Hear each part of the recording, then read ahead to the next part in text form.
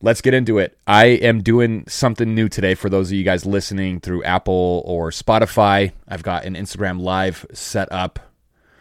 So questions might be coming in. I'm not just going to be listening to the voices in my head and answering those questions or commenting on it. It's actually people from the live group. So I'm going to just jump right into this one, you guys. My son's 8 years old. He is incredible. He's one of my favorite people in the world. He does things now that, even though I'm his father and I'm an adult, that I look up to, that I respect. And we're very close. You know, we have nicknames for each other. He's my best team. He tells me that I'm his best team. And, you know, it's incredible. It's amazing. And like I share a lot with this podcast and through social media, I had to overcome a lot to get to this place. And that's what this story is today. This story is about how I had to win back my son. And so, oh, what's up, cornbread? Yeah, everybody listening on the podcast is going to be like, who the hell is he talking to? It's, again, the voices in my head, people. All right, so my wife and I, when my son was like 6 months old, I was totally cold to him. And I didn't really want to take care of him. I had already bonded with my daughter. You know, whatever he needed, even as a baby, was not a priority for me. I had so much fear and I had so much shame that went into my relationship with him in his first years of life. It was just so weird. And you guys, this is super raw for me. So I'm going to be fumbling around a little bit. And I just want you to understand the vulnerability that I'm coming to you all with right now.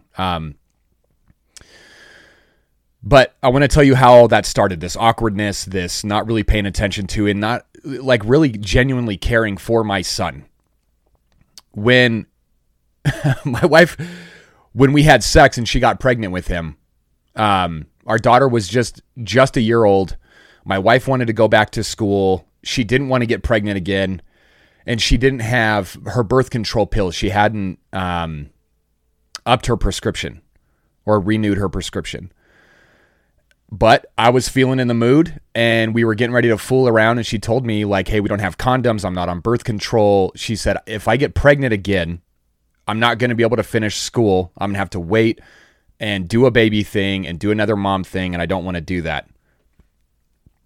But I know her buttons, and so I kept pressing her buttons, and eventually she was turned on enough that we had sex, and she got freaking pregnant. And what happened with her was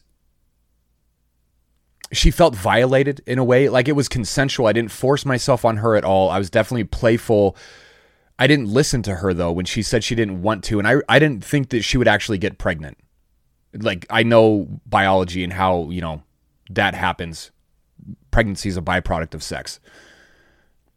But from her perspective, she had started saying things to me that equated to, like, being raped and taken advantage of. Which, again, that's not where I came from. That was not the intention, but I didn't honor her boundary. And she did get pregnant. So after my son was born, even though I knew the truth that, okay, this happened, and her and I had sort of worked through it up to this point, I had this shame of, this child is here, this person's here who's mine now, that ruined part of my wife's life. Not that he did it, not that the baby did it, but the fact that she just got pregnant, had to have another kid. She put off school. She was still working. I was still working. And it was awful. And so I took that into my relationship with my son, where I couldn't bond with him. I couldn't rejoice over him. I couldn't just be proud of being a dad and invest in him, because I felt like I was investing in something bad because of how my wife ended up getting pregnant, and then how the shame and what she said had bled over onto me because of it. And at the same time, I didn't know how to be a man at this point in my life. I was still going through very, very dark things like clinical levels of depression and anxiety. And so I was very, very down on myself. And then add to it the shame and my wife looking at me like I raped her. And then knowing now that I have a son, I have a child that I'm not caring for the way that I should be. And you guys, this is, like I said, it's going to be raw. I'm not holding anything back. I'm not pulling punches. I mean, it was to the point where, my daughter, who was more than 2 years old, if she was hungry, then I would feed her first and I wouldn't feed him first. But he was freaking a baby. He was 6 months old. And, if he needed attention, I wasn't there for him. I didn't care to embrace him on that level. And how am I supposed to raise a man if I don't know what that is? How am I supposed to rejoice over his life when I didn't listen to my wife and she ended up getting pregnant because I just wanted to have sex? And so I would push him off. And, there was a few times where, he would be crying for me and I would just very coldly, very emotionally detached, just kind of take care of it like it was a task, not like he was my actual son. Hey, what's up, Mark? Thanks for joining, man. And so,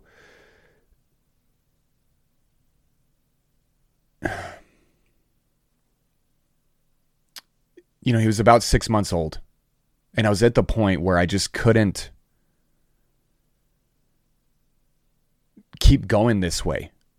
And with my daughter, like I've shared with you guys, for her, I didn't know how to be a dad, but I knew that wasn't an excuse for not being one. So I figured it out. And I met with a gal through our church. Her name's Penny. She was like a mother figure and a mentor to a lot of us young men in the church. And I just told her what I was going through, that how am I supposed to raise him to be a man? I don't even know what that is. I don't want to be close to him. I don't want to care for him. I didn't feel like I loved my son at all. I had nothing invested in him. I had nothing that was an emotional bond with him just at all. And, how am I supposed to be proud of that? And how am I supposed to bond with a person that came into this world somewhat through my own negligence? And, so she listened to me. We talked about it for about an hour and a half, but then she asked me a question. She asked me if 10 years from now, do I want to have a son who grows up not being loved and not being cared for by his father? And of course, I said no. Of course, I want my son to be raised well. I just don't know what to do.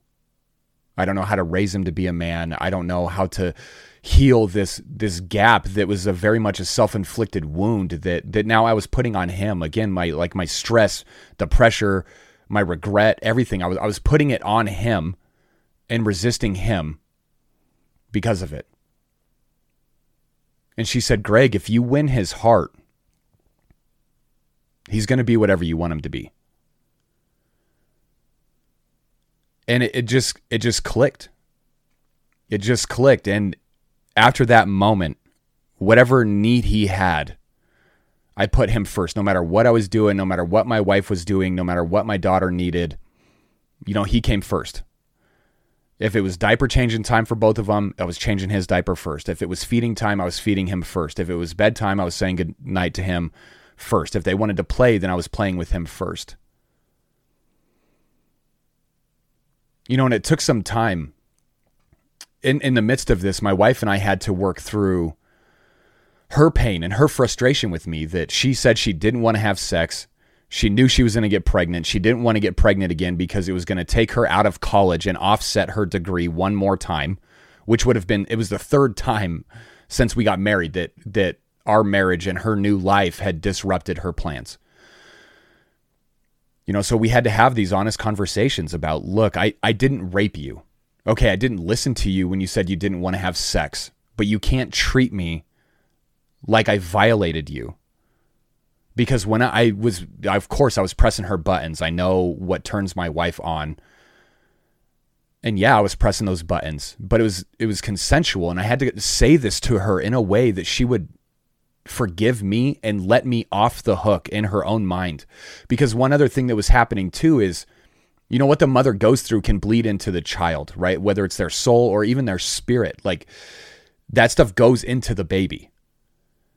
And, you know, so in addition to my shame and my guilt and me resisting my son also had this level of resistance to me because my wife had turned her heart off to me.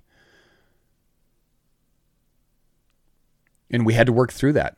She had to forgive me and change the way that she was looking at me and the story she was telling about me in her own mind so that we can heal. And you guys, I've said it before, and I'm going to say it a million more times. Part of the healing process through trauma, through depression, through anxiety is action. When you actually do the work that the person you want to be would do, it heals you. When you get better at being a man, you get better at being a woman, not just being a good person, but you get better at being these things, it heals you.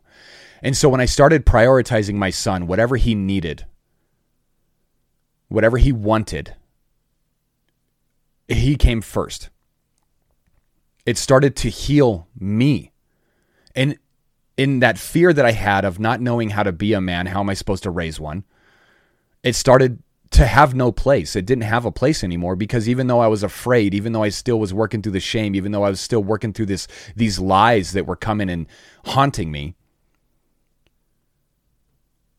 I was changing. I was doing the right thing. I was handling my responsibility and caring for these relationships. And it started healing me because I was being better at being a man. You know, and then for his first birthday, I actually planned a date with him where we went up to the mountains. And this was one of the most profound revelations of God's love for me that I've had in my life, where this baby that I had rejected, this baby that I wasn't caring for, this child, he was my son, and I didn't love him. I didn't want to be around him. I didn't want to talk with him. I didn't want to hold him. You guys, it was bad. It was really bad. But for his first birthday, I wanted to do some man stuff with him. So we went to the mountains, and I wrote him a letter, even though he was just a year old. Because look, if you don't think that children understand what you're saying on a spiritual and on a soul level, you're wrong. They get it because they have more faith than anybody else. They have a stronger faith. They know what's there, even though they can't see it. They can feel it. They intuited it. And so when I took him to the mountains and I read him this letter, and I made this promise to him near this cave around a campfire that he was mine and that I was his, and that never again would there be a time where he didn't think that I loved him, where he didn't think that I would be there for him. There would never again be a time that he was alone, that he was without his father. You know, and as incredible as it is when I talk with you guys about becoming the person that you needed, like I needed a dad that loved me the way I needed to be loved, that showed me how to do life, that taught me who I was, and that was there for me when I did dumb crap and wanted to go do wild things, who was just a protector, just standing by in case I needed it. And I love my dad. My dad and I are close. We're closer now than we ever have been. We've worked through a lot of stuff in our relationship and we've bonded. But he was not that person for me when I was a child. I didn't get that from him. And there's a lot of reasons that go into it. But the truth is, he didn't know how to love me the way that I needed to be loved. And I was in this moment where I was about to pass on to my son the exact same hurt that had been passed on to me. That was from a man not knowing how to really love his son and not doing the work to figure it out. And I promised that I would not be that guy.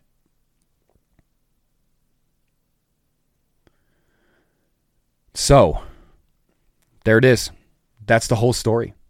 From the moment of my wife getting pregnant because I kept pushing her buttons and getting her hot and ready and she was willing to have sex, to her looking at me like I had violated her and passing that on to my son, and me identifying with that shame and with that guilt and then rejecting him because of it. In addition to having no idea how to be a man and letting that fear, that inadequacy get in the way of my relationship with my son.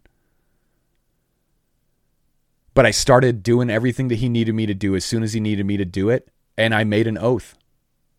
My son is part of my code. Now, my code is a man. He is part of it. You know, and I want to take a minute too, right before we wrap this up.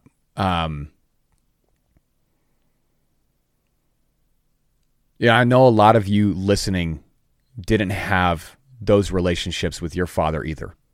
And it was probably something similar to my story, right? But there came a point in your dad or your mom's life where their regret, their shame, their own interests were more important than you.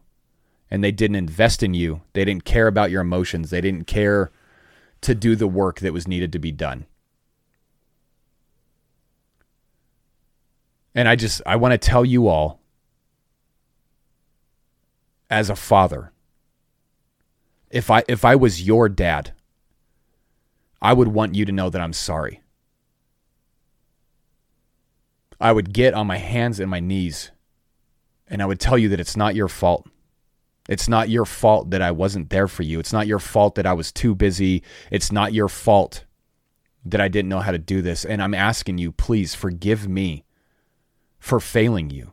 Forgive me for letting my own issues get in the way. Forgive me for believing the lie that I didn't need to and the lie that I couldn't.